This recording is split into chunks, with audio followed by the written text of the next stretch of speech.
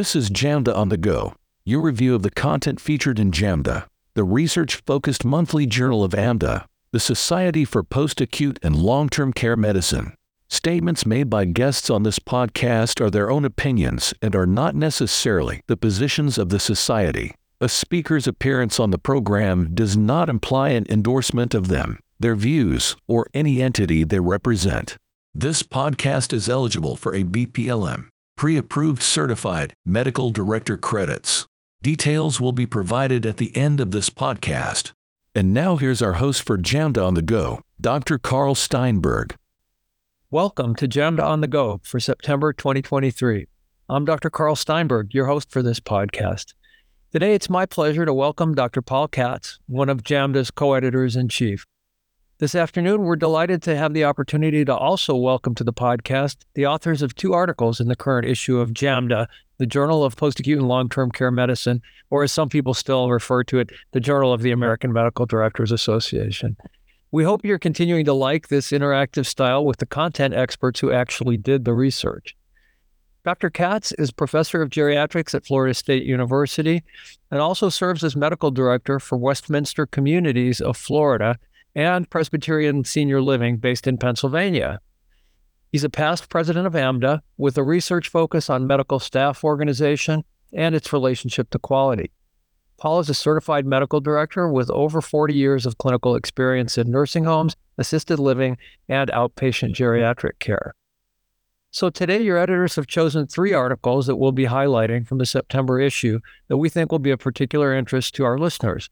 These topics include a paper discussing the ethical challenges that arose during COVID-19, specifically focused on the balance between resident safety and autonomy. A second paper reports on the feasibility and effects of the Namaste Care intervention for persons with advanced dementia and their family caregivers. And then finally, we're going to review a study that examines the link between antipsychotic medication exposure and dysphagia in hospitalized patients with heart failure. So we are tickled to welcome two principal authors of articles we'll be discussing, Monique Martin-Parent, or Martin-Parent, and Mary Lee Yuss. It's an honor to start our discussion with Monique Martin-Parent. Ms. Martin-Parent is an alumna of the Department of Health Disciplines at Athabasca University, Calgary, Alberta, Canada. She has a Master's of Nursing degree with a specialty certification in gerontology. Monique's experience as a nurse is extensive, including work in inpatient and community addictions and mental health, corrections, policy, senior health, and continuing care. Wow, that's pretty broad. And currently, Dr. Martin-Parent is working as a clinical nurse educator, leading the advancement of safe, quality patient care. Monique is the lead author of the article, Promoting Resident Autonomy to Maintain Quality of Life. And Dr. Mary Lee Yuss, PhD, is a postdoctoral fellow and instructor in the School of Nursing at McMaster University in Hamilton, Ontario, Canada.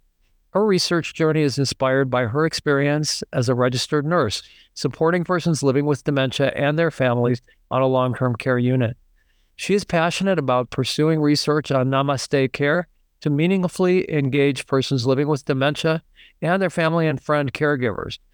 She has research interests in co-creating and implementing caregiver interventions for persons living with dementia, including palliative approaches to care in long-term care, non-pharmacological approaches, and dementia education to support healthcare providers. So that's all music to our ears. And Dr. Yuss is the lead author of Feasibility and Effects of Namaste Care for Persons with Advanced Dementia in Canadian Long-Term Care Homes.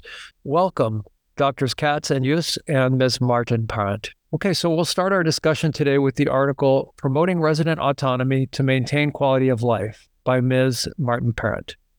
So Monique, would you please start by telling us a little bit about yourself and your team? So I'm a registered nurse with a Master of Nursing degree, and in the final course of my master's program, I was tasked with developing a paper with the goal of publication.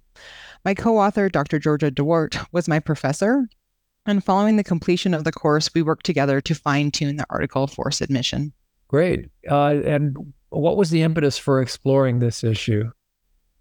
During the pandemic, I provided mental health support to individuals living in continuing care facilities, and I saw firsthand the impact restrictions had on individuals' mental and emotional health, behaviors, and overall well-being. And as mentioned in the article, my family was personally affected by the continuing care restrictions, as my dad was a resident of a continuing care facility. He faced 4 consecutive months of isolation from restrictions at the beginning of the pandemic, and when we were finally able to see each other again, I was shocked at the impact the restrictions had on his physical, mental, and cognitive health. Seeing the negative effects of the restrictions and the significant impact they had on his quality of life made me want to further explore the issue of resident autonomy to maintain quality of life. Yeah, thank you for doing this work. I think many of our listeners are, that's going to resonate with a lot of us as we witnessed firsthand in the people we were looking after, the sort of failure to thrive and weight loss and depression and worsening cognitive status that was associated with the restrictions in visitors and so on. So did you encounter any challenges in conducting this study?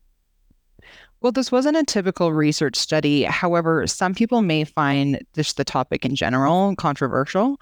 The COVID pandemic was a very challenging time for everyone, as you mentioned, and we have received feedback highlighting the challenges governments, healthcare organizations, and continuing care facilities faced in trying to balance staff and resident safety, autonomy, and perceived risk.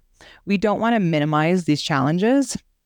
Rather, we want to just bring the resident experience to the forefront, as these are their homes and they were affected more than anyone by these restrictions.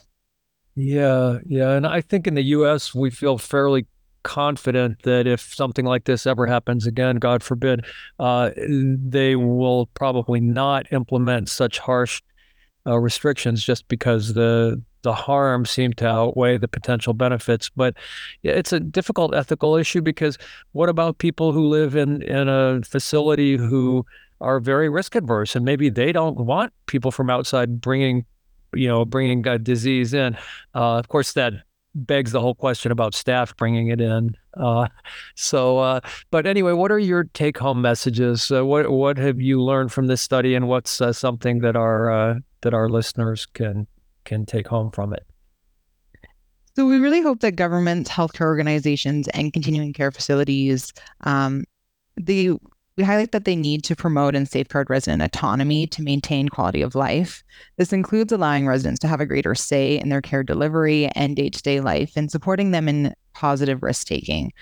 The lack of autonomy has been a long-standing issue within continuing care facilities, and was only exacerbated during the pandemic. Residents also need to be seen as essential stakeholders and be involved in all levels of policymaking that impact their home and quality of life. Yeah. Let me ask you something a little off topic. In the U.S., there's been such a sort of a change in attitude toward public health, and where people really used to respect public health, and now there's so much misinformation that people, don't believe vaccines work, and think COVID was just a big plot or a scam. Do you see that in Canada also, and to what extent? Yes, I would say we are seeing very similar things. There's a mixed bag. Some individuals feel that the restrictions and all these precautions are very necessary, and there's other ones, like you said, that are against them. And so we really do need to, as a, I guess, healthcare in general, we need to kind of work on better messaging and better support for those individuals that have lacked trust in the system now. Yeah, great. Thank you. Well, I'm sorry to hear that. I've always thought of Canadians as so, civilized and evolved and so on, but I guess we're setting a bad example down here. I'm going to ask you, what, if anything, would you suggest as a next step in research here, or further evaluation of this topic area? And then I'm going to ask Dr. Katz if he has anything to share. Well, as you mentioned, the ethical implications surrounding kind of balancing that safety and autonomy are quite complex. And currently there is limited guidance to support balancing safety with autonomy and perceived risk. Therefore, I definitely think that this is an area that for future research. Thank you, Monique, for a great presentation. I found your paper resonated, as Carl was saying, as a caregiver as a medical provider in these settings. And you made it very clear that the balance between safety and autonomy remains a huge issue in long-term care settings. So my question is, did you find that residents and their families were or are able to adequately weigh the risks and benefits of less stringent isolation during a pandemic such as COVID?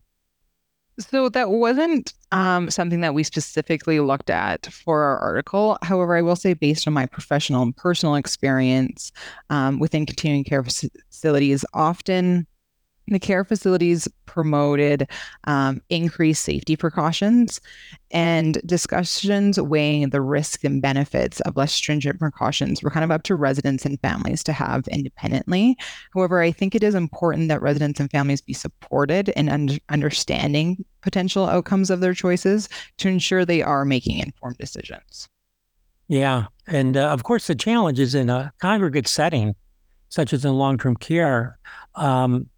Sometimes you may make a decision as an individual resident, but that does impact your neighbor and the staff.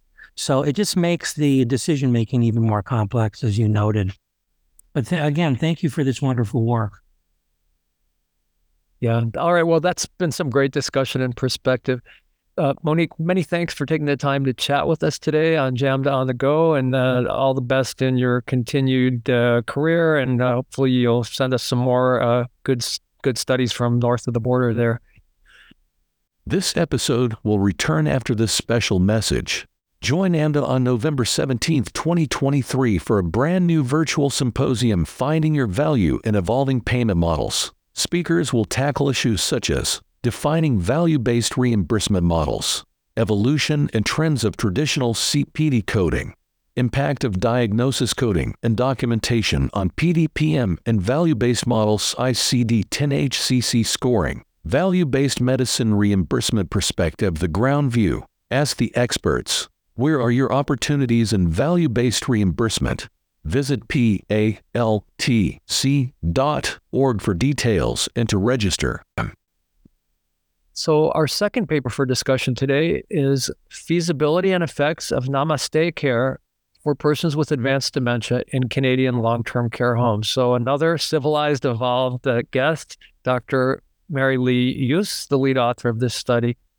So Mary Lee, can you tell us a little bit about you and your team and what this Namaste intervention consists of for listeners who might not be familiar? Absolutely, Carl. Thank you for having me here today. So as you mentioned earlier, I'm a postdoctoral fellow at McMaster University. I'm working on national and international projects with my supervisor, Dr. Sharon Kasseline, and her SPA LTC team. And this stands for Strengthening a Palliative Approach to Long-Term Care. Our research is all about empowering families and staff to provide personalized and high-quality care for long-term care residents living with chronic and life-limiting illnesses, including dementia. So we want to ensure that individuals are provided with a seamless transition from chronic disease management to appropriate end-of-life planning and care. With regards to your second question related to Namaste, so Namaste Care was a focus of a project that was funded by the Canadian Institutes of Health Research, the Alzheimer's Society of Canada, and Geriatric Education and Research in Aging Sciences.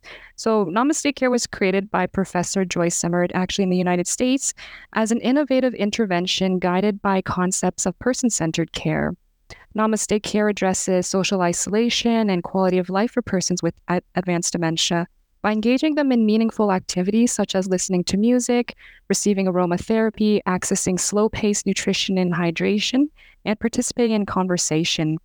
This intervention is typically delivered by long-term care staff, but family carers and volunteers are also encouraged to participate. And lots of emerging evidence have arose from Namaste Care and long-term care, demonstrating reduced antipsychotic use, lower incidence of delirium, improved pain, and better quality of life. Wow. Yeah. Well, what's not to like about that, right? That sounds right up, I'm sure, most of our listeners' alley. How time-consuming and sort of resource-intensive is this intervention? If you have a way to kind of estimate, hours per week of staff time or something along those lines. Yeah, that's a great question, Carl. And it really depends on the resources available in each long-term care home. In our study, we didn't provide the homes with extra resources because we didn't want to be one of those research team that gives resources, pulls away, and there's no sustainability Right. or building of capacity. So I would say this program in this particular situation, the home is able to implement it twice a week on average for residents for 90 minutes at a time as a group format. Great. Thank you for that. So I think I know what the impetus for exploring this issue was. Clearly, if we can do things that improve the lived experience of persons with dementia and allow us to have to pull a prescription out of the bag, less frequently, then that's all good. Let me ask if you encountered any challenges in conducting this study. Absolutely. So some of the challenges we encountered were related to recruitment. So as you can imagine, persons with advanced dementia, they're near the end stage of their chronic illness. So it's inevitable that we will experience some resident death. And we were prepared for this. And that's why we had a feasibility target of having at least 85% of residents have 3 months of data collection completed. Another challenge that I alluded to earlier was the constraints of asking staff to implement this intervention under real-world conditions. So again, no additional members were brought on. So staff really had to reevaluate their staffing mix and assign roles. So for example, housekeeping staff were responsible for bringing residents to and from the Namaste care room, while personal support workers, nurses, or activity aides, they took on the role of delivering the intervention because that's more familiar to what they're used to doing. Oh, that's really outside the box, and that's great to hear. You like to hope that that most facilities would be able to do that in the interest of helping their residents. How do you think these findings might change clinical practice? Obviously, if facilities were to learn about this intervention and embrace it and implement it, there'd clearly be some good there. Any other insights on that, or how do we go about doing that? Yeah, absolutely. I find that there really is a need to reevaluate that persons with advanced dementia can still benefit from meaningful activities when it's delivered as part of a intentional and structured program. This study really showed that, long-term care staff should also be prioritizing social care needs as much as the physical day-to-day care needs of residents. And it also showed that family members can benefit from being part of these interventions because they really did see improvements in findings in terms of the program, and it also benefited their own well-being as well. So we really need to have that concept of a community partnership approach where every individual in long-term care has a role and is accountable for supporting people living with advanced dementia. Yes, and I think for family members who want to help and so on, this is the perfect kind of thing that will enhance their loved ones and other people, and also maybe offload a little bit of staff who may already be stretched pretty thin.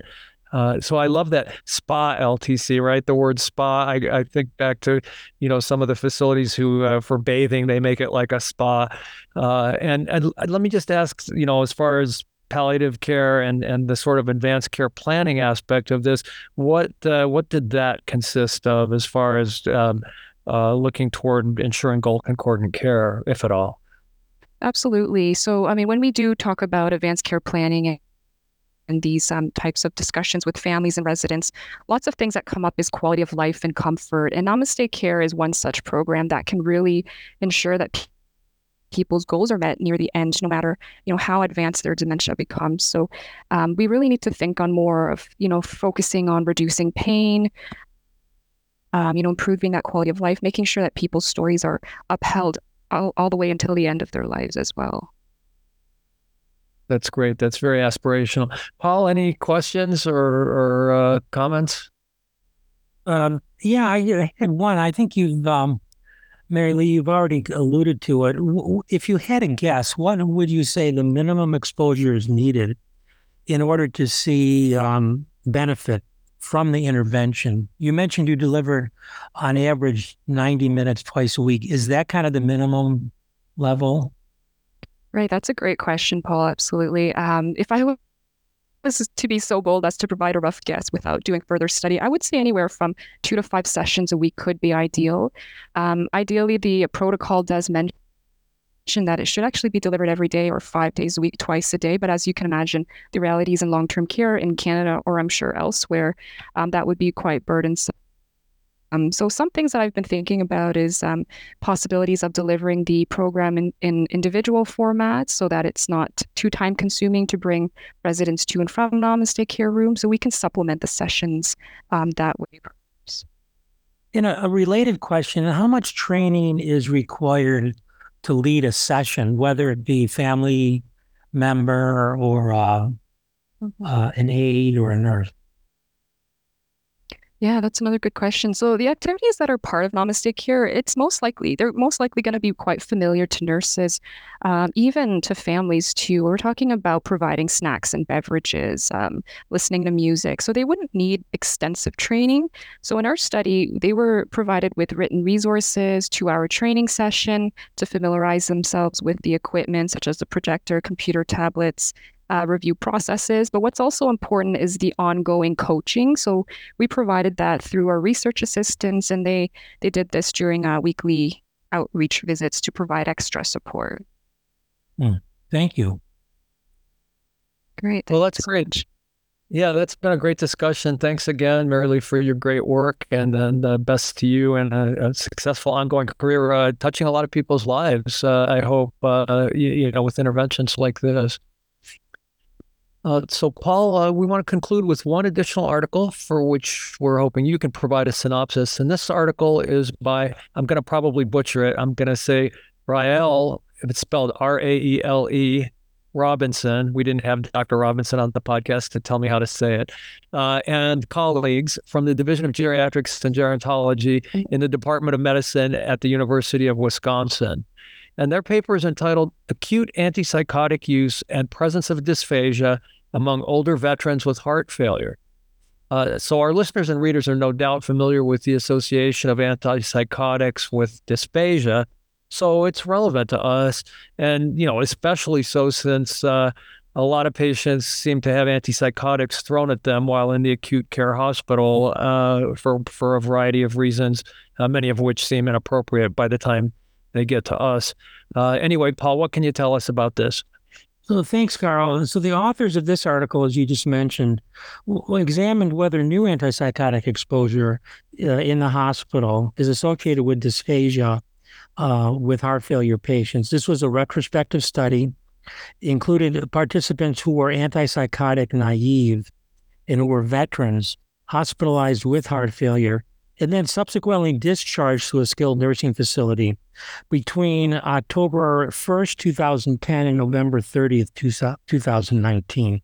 Well, almost 10 years. Yeah. Yeah, so a good chunk of time. The authors obtained data by linking the Veterans Health Administration electronic medical records with the CMS minimum data set version 3.0 through CMS, which gives them information regarding the SNF exposure.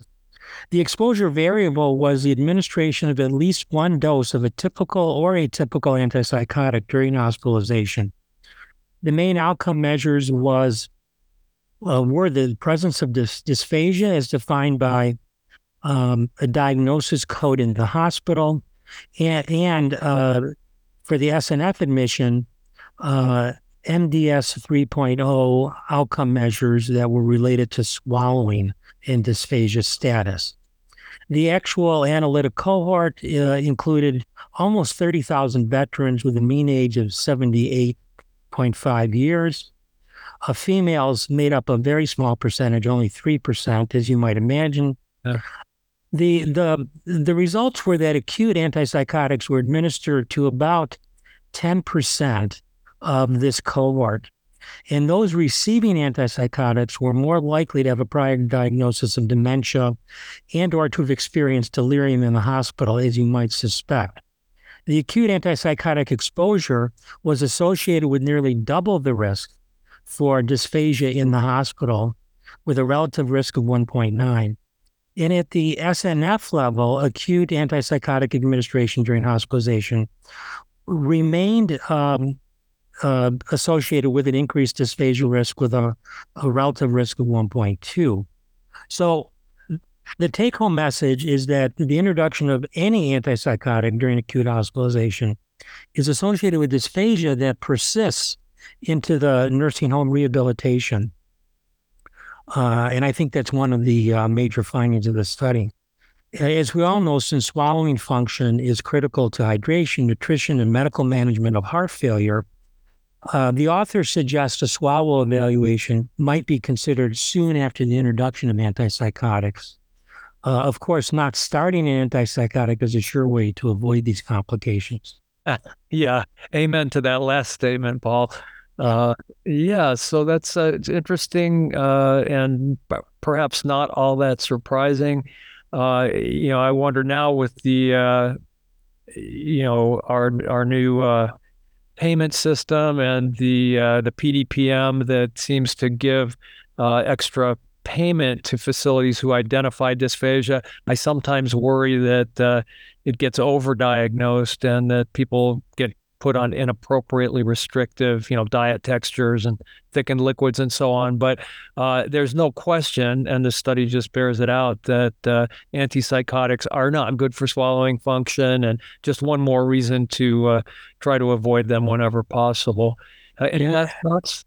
I was just going to just expand on what you just said, Carl. I mean, you and Mary Lee were just talking about quality of life.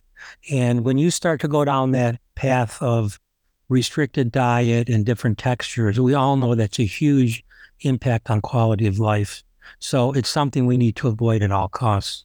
Yeah, it can certainly, putting somebody on thickened liquids often is kind of like a late nail in the coffin, because nobody likes that stuff, as we all know. And for our listeners who haven't done a thickened liquid challenge, by all means, give that a try. And if you want to see some fun videos, you can just go on YouTube and punch up thickened liquid challenge, and you can see some people who don't have dementia or dysphagia trying it.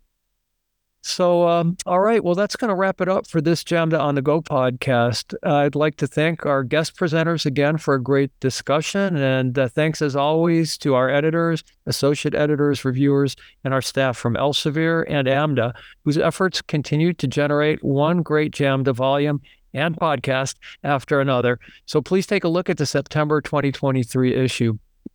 References for this podcast can be found at www.jamda.com. That's JAMDA. So until next month, this is Dr. Carl Steinberg signing off for JAMDA on the Go.